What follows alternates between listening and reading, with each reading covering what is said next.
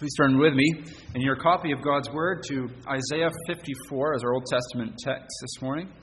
Isaiah 54 is page 848 in the Church Bible. Page 848, if you'd like to follow along. Isaiah 54, we'll read the whole chapter.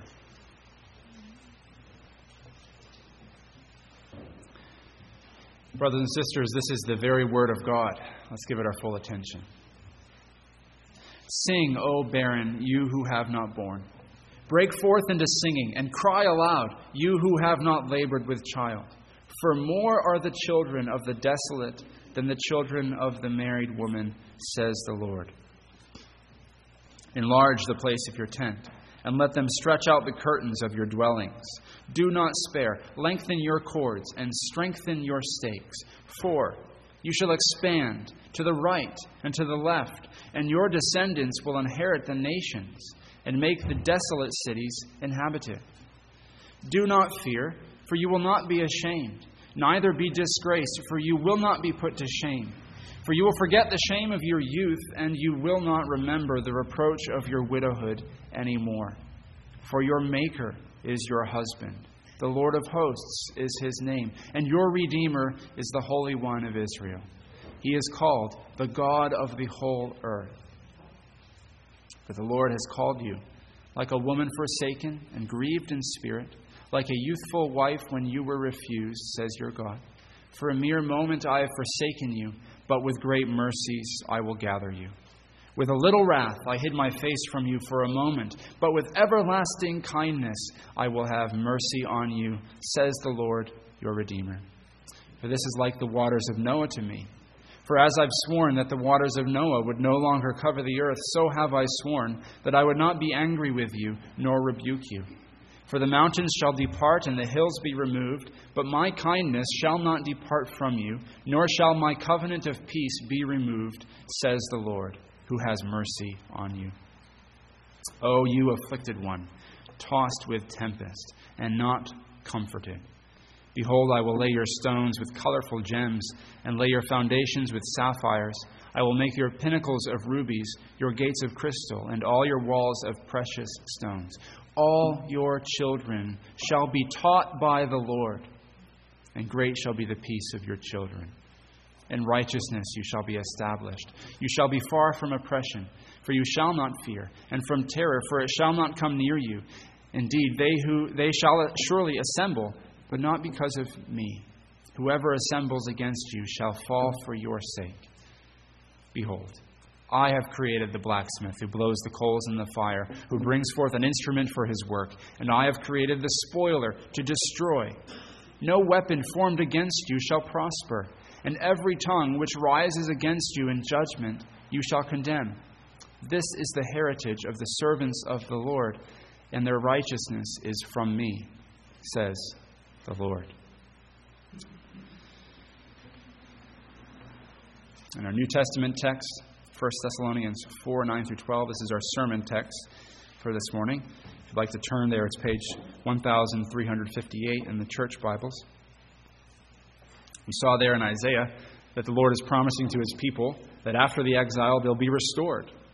And he doesn't just mean a few small, a remnant brought back from Babylon. He means that the nations will be brought in. And then he says that he himself will teach his people. And that's what we see fulfilled here in 1 Thessalonians 4. We see the Gentiles, part of this church now in Thessalonica. These are the nations being brought in fulfillment of Isaiah 54. And what we see is that Paul says God himself is the one who teaches you in these words. So let's read now 1 Thessalonians chapter 4, verses 9 through 12. This is the word of God. But concerning brotherly love, you have no need that I should write to you, for you yourselves are taught by God to love one another. And indeed you do so toward all the brethren who are in all Macedonia.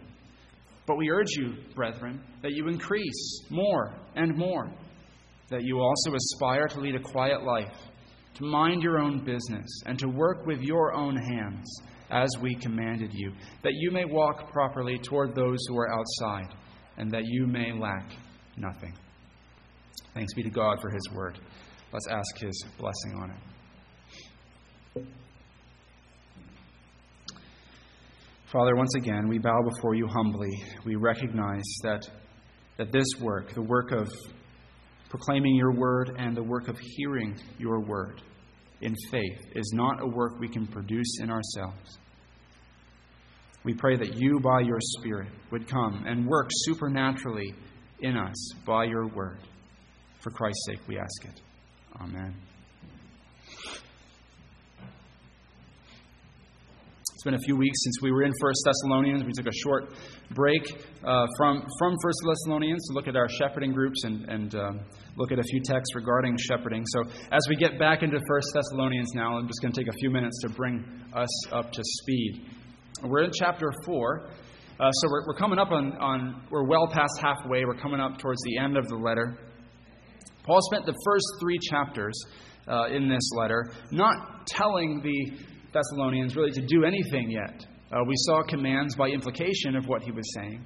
But in those first 3 chapters, he doesn't really give them much in the way of outright commands or outright instruction. It's 3 chapters of thanking God for them and reminding them of his love for them, Paul's love for them, and of their love for him. And he's been spending all this time, verse after verse, giving thanks for them and reflecting on their close relationship that he has with them. Remember, this is a church that has suffered greatly. They were founded by Paul. He came and he preached the gospel to them. He's there for 3 weeks.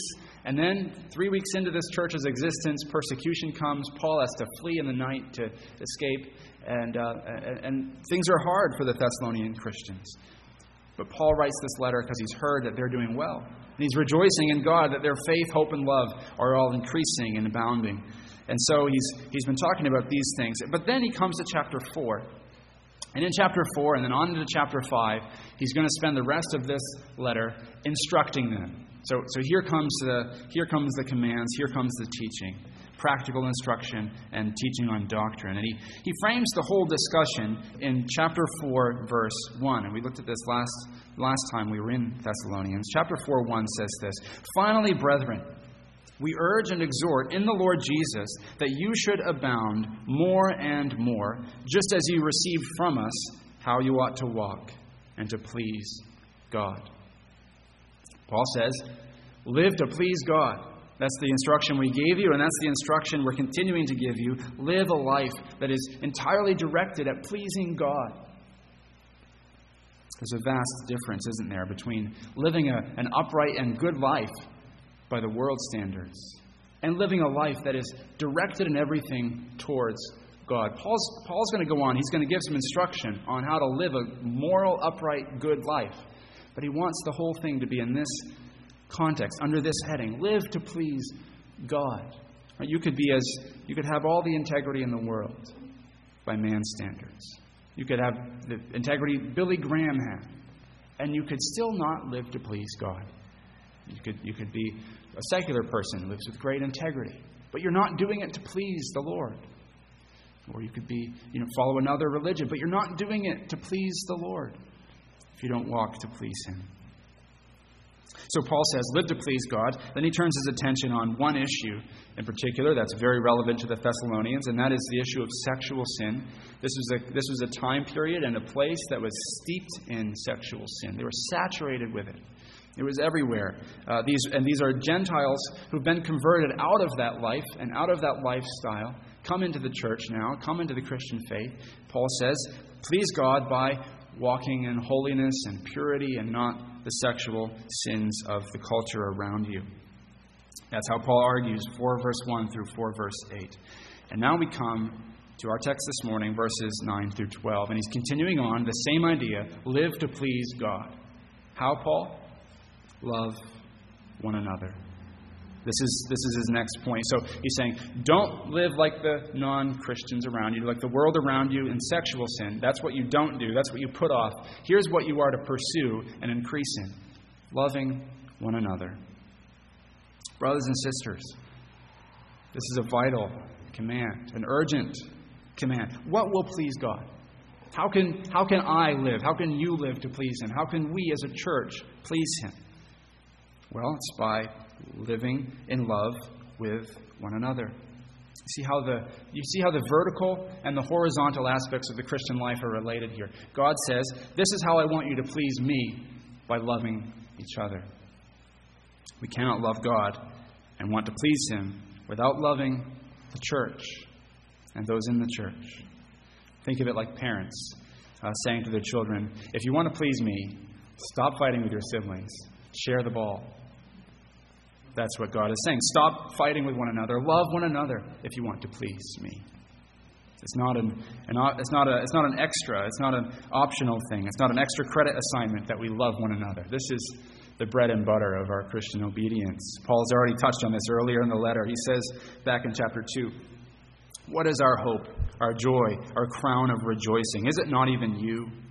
In the presence of our Lord Jesus Christ at His coming. For you are our glory and joy. That's how Paul loves this church. That's how he calls them to love one another.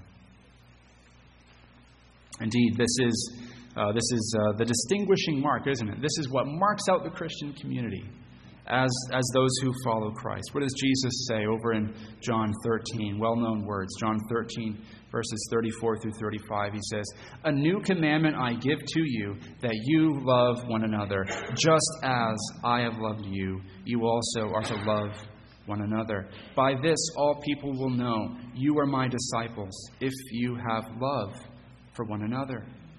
So the church should be marked by this. It should be like a flashing neon sign saying, this is where people who follow Christ are. And we can see that because of their love for each other. All right, let's dive into the text. So that's the context as we resituate ourselves in 1 Thessalonians chapter 4. Let's dive in. We're going to work through the text here with 5 headings. I know it sounds like a lot, but hopefully they'll be shorter than the typical 3-heading sermon headings are. So let's dive in. Paul begins in verse 9. Our first heading, the source of brotherly love. The source of brotherly love. Paul says, verse 9, now concerning brotherly love, you have no need that I should write to you, for you yourselves are taught by God to love one another.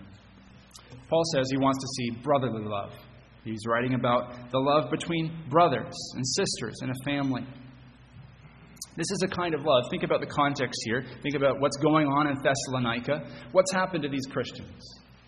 Well, their parents maybe have disowned them. Siblings maybe. Maybe children have, maybe parents have turned to the faith and children haven't.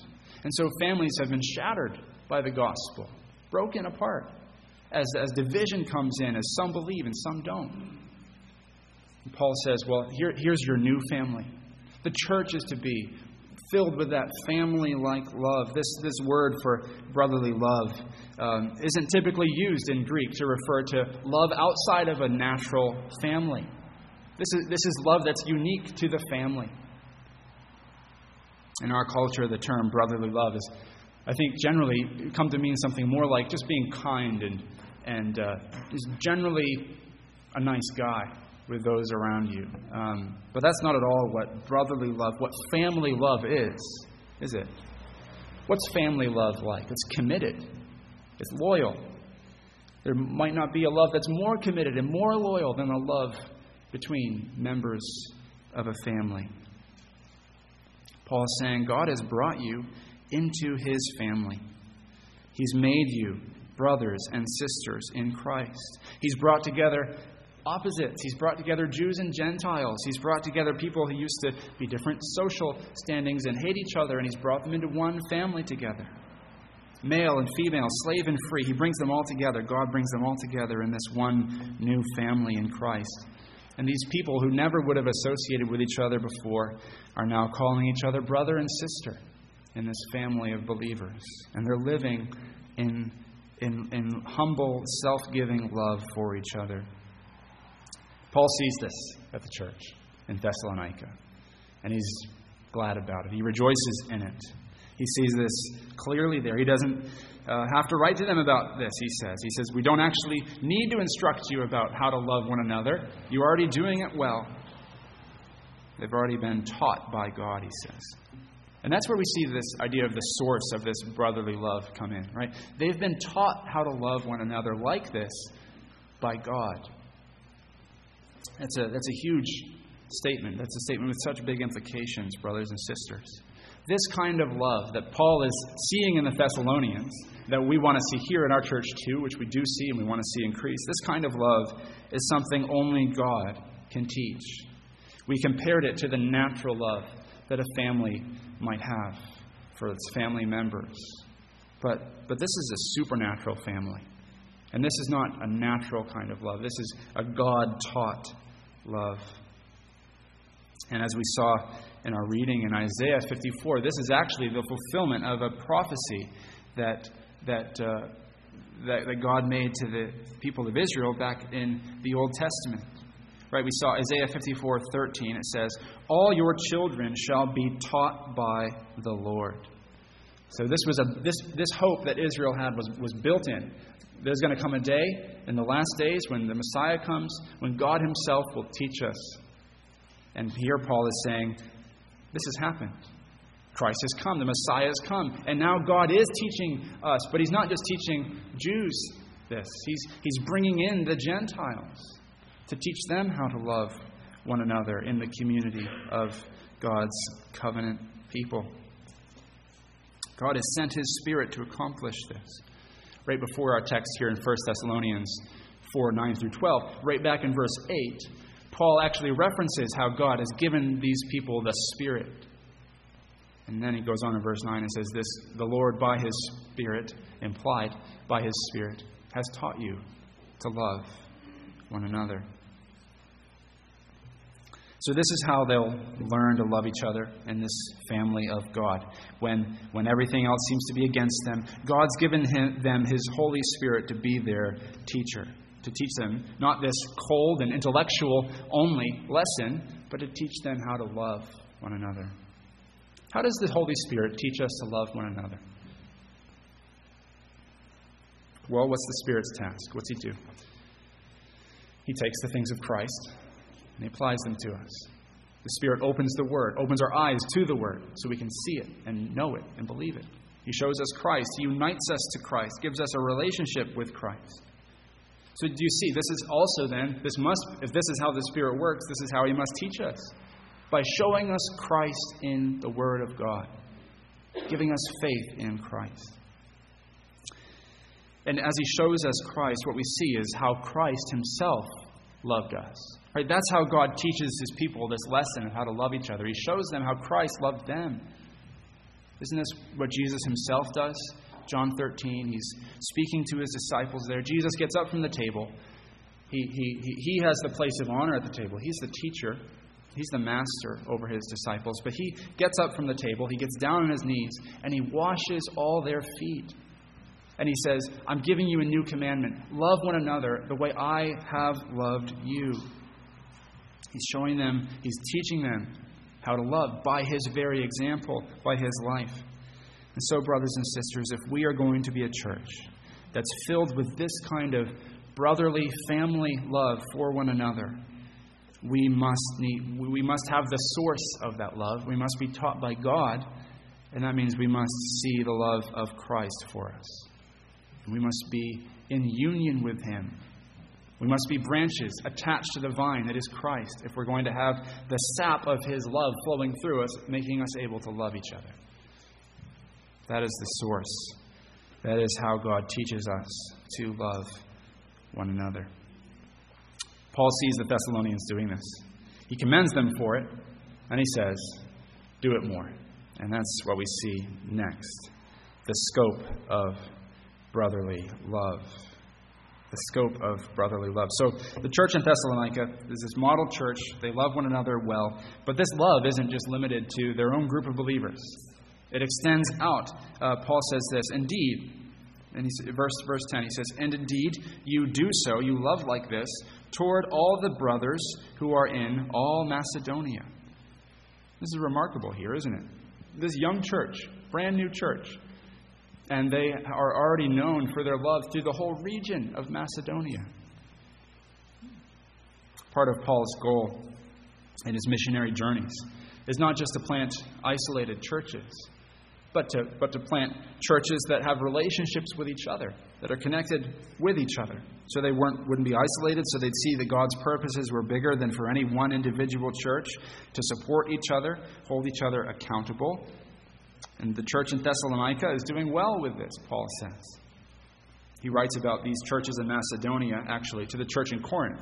Over in Corinthians, Paul writes about these Macedonian believers. He holds them up again as an example. He says in 2 Corinthians 8, 1 through 4, Paul says, "We want you to know, brothers, about the grace of God that has been given among the churches of Macedonia," where Thessalonica is. "For in a severe test of affliction, their abundance of joy and their extreme poverty have overflowed in a wealth of generosity on their part. For they gave according to their means, as I can testify, and beyond their means, of their own accord, begging us earnestly for the favor of taking part in the relief of the saints." This brotherly love characterizes Thessalonica, characterizes the other churches in Macedonia in this region. They've never met these other believers, but they're giving to them, they're supporting them, they're praying for them, they're sacrificing for them, they're loving them. Brothers and sisters, this is why, as a church, we aren't an isolated church. We see that our church has a place in a wider body of Christ. And this is why we see connections with other churches. This is why we're part of a presbytery. Because we believe that we're called not just to love one another in our church, but to love Christ's body and support His body even among believers we've not met before. This is why we have what we call sister churches, part of a larger spiritual family that we're called to love. This model of a church bigger than one small local church is a model we see all over the New Testament, and it pops up. It pops up here. This is why we pray like we do in our prayers for the mission works of our denomination and our church in Farmington, the church plant there that we contribute to and support to. This is our Macedonia, if you will, our presbytery. We're called to love our sister churches. Paul says, "You're doing this well. Go on and do it more." And that's our third point, the mandate for brotherly love. So we've seen the source of brotherly love, the scope of brotherly love, and now he turns to the mandate for brotherly love. Look with me at verse 10. Paul says, "And indeed, you do so, you love like this, you do so toward all the brethren who are in all Macedonia. But we urge you, brethren, that you increase more and more." Paul says, you're doing well, but keep on in it, increase in it, grow in it. And again, this isn't something that Paul doesn't want them to just reach a static point on this. He wants them to be improving and increasing in this. He commands them to. So, brothers and sisters, we need to ask ourselves very carefully, are we increasing in this kind of family love for our church and for other churches around us? Right? The question isn't, do we love one another? I'm sure we say we do. Are we increasing in loving? Are we growing in it? Do we as a church love one another more than we did 5 years ago, 10 years ago? Are we increasing in this? That's what Paul is calling the church to, this family-like love, this loyalty and commitment and sacrificial kindness that we're to extend towards one another. Now, as we think about this command that Paul is giving this church here, there are two dangers that can come into view. As we think about Paul commanding the church here, love one another more and more. One of the commentators points out that Paul is guarding against two dangers here. He's warning us, obviously, against the danger of not loving each other. That's a big danger in the church. But he also, interestingly, really keys in on loving one another too much in the wrong way. That's also a danger.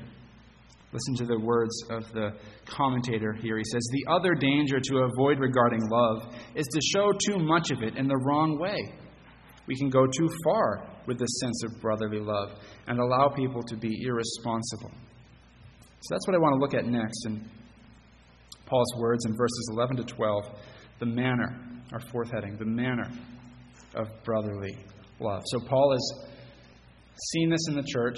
He's seen the scope of it. He's seen the source of it. He's commanded more of it. And now he says, and here's some instruction on how you should be loving one another. What does this love look like? Paul seems to have a particular concern that the church here might actually be overdoing it. Not that they're loving too much. We could not do that. But there are some among them who are apparently taking advantage of their generosity, taking advantage of how much they love one another. And these people aren't working to support themselves. They're becoming dependent on others, not loving one another because they're imposing on one another. Paul says in verse 11, he calls them to lead. He says, leading a quiet life, minding their own business, working with their own hands. That's how we're to love one another. Surprising, isn't it? Paul would say that. Let's unpack what he means here. He gives three commands in quick succession, one after the other. First, he says, aspire to lead a quiet life. How do you love? Aspire to lead a quiet life. Make it your ambition to lead a simple, unobtrusive life. Not trying to draw attention to yourself. Not trying to do something wonderful and impressive. Just trying to please God. Right? To bring it back to 4 verse 1. Paul doesn't want the church virtue signaling.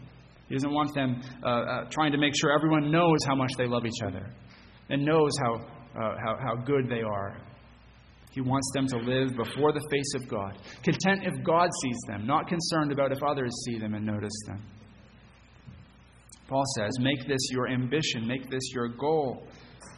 Right? How is it loving for us to do this? Why is it loving when we aspire to lead a quiet life? Well, it communicates that we're not treating ourselves as self-important. We're communicating to people humility. It takes humility to lead a quiet life. It takes love for others more than yourself to lead a quiet life. Right? You can't be self-absorbed and self-oriented and love like this. You have to be self-forgetful to love like this. So Paul says, lead a quiet life. Love one another by not putting your needs and your life at the center of others people's needs and life.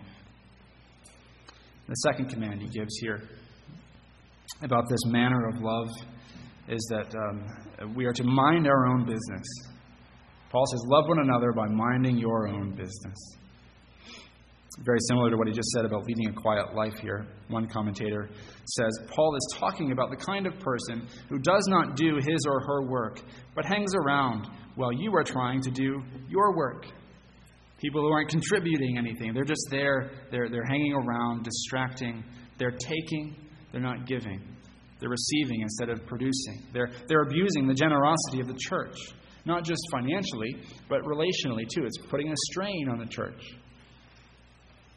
Apparently these busybodies are those who aren't working, because Paul then goes on and says, work with your own hands as we commanded you. He says you need to be at work. You need to be busy with work, not busy with other people's business. We're not sure why this problem was in the Thessalonian church. Some people have thought it's because they had a wrong view of Christ's return, that Christ is coming soon, therefore we don't need to be working. We need to just be praying and getting ready for Him to return, not doing our work. Other people say the reason this problem was in the church was because they had this patron-client relationship in Thessalonica, where a wealthy patron would financially support people dependent on him, and they wouldn't work. They'd just go around promoting their patron. And Paul says, don't be like that. Work with your own hands. John Stott writes this. He says, true, it is an expression of love to support others who are in need. But it is also an expression of love to support ourselves so as not to need to be supported by others. Loved ones, as we think about this for ourselves, how do we apply this to ourselves? I think Paul's words here about leading a quiet life and in doing that, loving one another well by doing that. Those are important words for us to hear in our culture. Our culture loves a big production and a big show. It loves drama and excitement, the flash and the bang. Right? But Paul says, lead a quiet life. We're not called to be loud and dramatic and flashy and showy. We are called to follow Christ faithfully, do our work well, point to His gospel, live out quiet lives in obedience to Him, with our focus not ever being on putting ourselves forward as an example, or putting ourselves forward as some kind of something excellent. We're not at the center of God's work on earth, but seeing ourselves in our place before God, where our desire is simply to please Him, not to draw attention from others. One hymn puts it this way. He says, the author in the hymn says, "I ask Thee for the daily strength, to none that ask denied, and a mind to blend with outward life, while keeping at Thy side, content to fill a little space, if Thou be glorified. And if some things I do not ask in my cup of blessing be, I would have my spirit filled the more with grateful love to Thee, more careful not to serve Thee much, but to please Thee perfectly. In service which Thy will appoints, there are no bonds for me, for my inmost heart is taught the truth that makes Thy children free. A life of self-renouncing love is a life of liberty." The author says, I'm content to fill a little space if God is glorified in that. Content to live a quiet life if God is glorified in that. It's the same attitude of Count von Zinzendorf, a theologian in the 18th century, who said famously, "Preach the gospel, die, and be forgotten." Live the Christian life, die, and be forgotten. Our aim is not to please man. Our aim is to please God. John the Baptist, he must increase. Christ must increase. I must decrease. Loved ones, let us make this our ambition.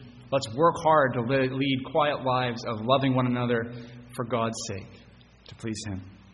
Let's not be busybodies. Let's not be trying to be a drain on others, and let's not take advantage of the generosity and the love of one another. Let's support ourselves, and let's love one another well. Why should we do all this? That's what we see in our fifth heading, the motivation for brotherly love. Why should we do this? This is hard work. Loving one another in the church as brothers and sisters in Christ is hard work. Let's be honest. We do come from many different backgrounds. We would perhaps, if we weren't in the church, we would perhaps not be close with one another. We have many different interests, and Paul commands us, in spite of these things, to love one another well. So what motivates us? What motivates us when we do sin against one another and harm each other? When we do abuse one another's generosity, what do we do? Paul says, love one another. Here are the reasons why. He gives two. First, he says, in verse 12, I'm going to start with the second reason he gives, because I think it's secondary. He says at the end of verse 12, we ought to love like this so that we may lack nothing. Love like this by living a quiet life, loving one another, providing for your own needs. Love like this so that you don't lack and that you're not a burden on others. Do this because it keeps you from being a burden and a drain on others and on the church. It's a worthwhile goal. But the other reason he gives is what I want to really pay attention to here. The first reason he gives why we should love one another like this. He says it's that it will provide a powerful witness to the watching world.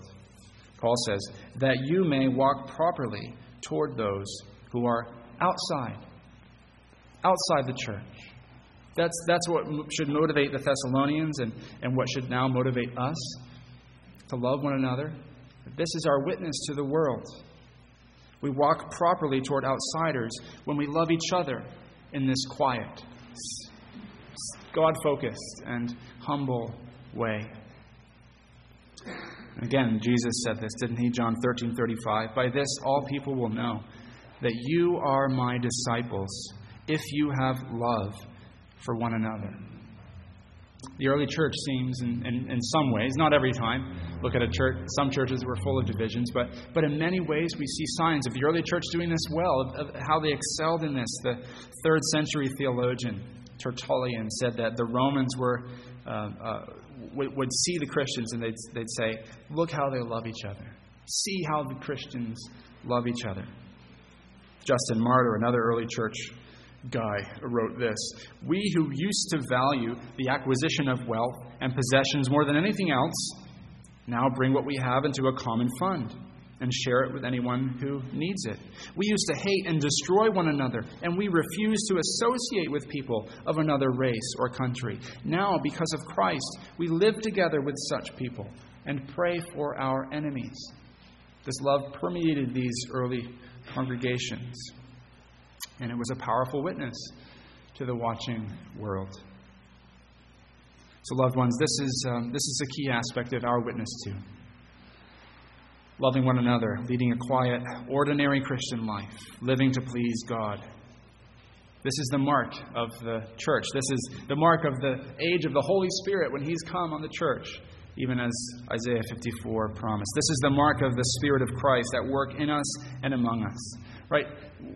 Not drama, not signs and wonders and things that are pointing to the supernatural power of God in that way. No, the Spirit comes and He teaches us to love each other. And that's where people see. That's where the Spirit of God is. Only the Holy Spirit could accomplish that. Isn't that what we see in our Lord Jesus? Yes, we see Him working signs and wonders powerfully to point to who He is and to authenticate His ministry. But what does He do most powerfully? He shows us the love of God for us by His life and by His death. He didn't come seeking fame. He didn't come putting Himself forward. He was born in a barn in Bethlehem. He grew up in a backwater town in Nazareth, and He spends the majority of His life doing what?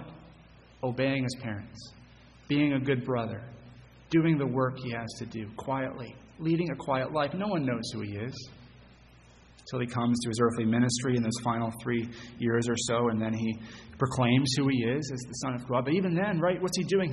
He's laying Himself down to die for His people. He comes humbly, proclaiming the kingdom of God, yes, with authority, but also in meekness and obedience. Showing us the love of God for us, demonstrating it for us. So, brothers and sisters, that's our example, isn't it? Christ Himself. He's our Savior, and He's the one we're called to follow. So let's follow Him in that manner of life, seeking to love one another as brothers and sisters. But He's not just our example. He's also our Savior, and that's where our hope is. Because we fail in this. We fail to love one another as we've been called to. We fail to lead quiet lives. If we do, maybe it's because of shyness that we're leading them. Or we fail to lead quiet lives, loving one another, and we seek praise from other and acceptance from one another, rather than seeking to serve and love each other for God's sake. The Lord Jesus is our hope, His perfect, God-pleasing life for us. So let's trust Him, and let's follow Him. Let's pray. Our Lord God, we pray that You would conform us more and more by Christ to Christ. We pray that You Yourself would teach us to love one another. We ask it for Jesus' sake. Amen.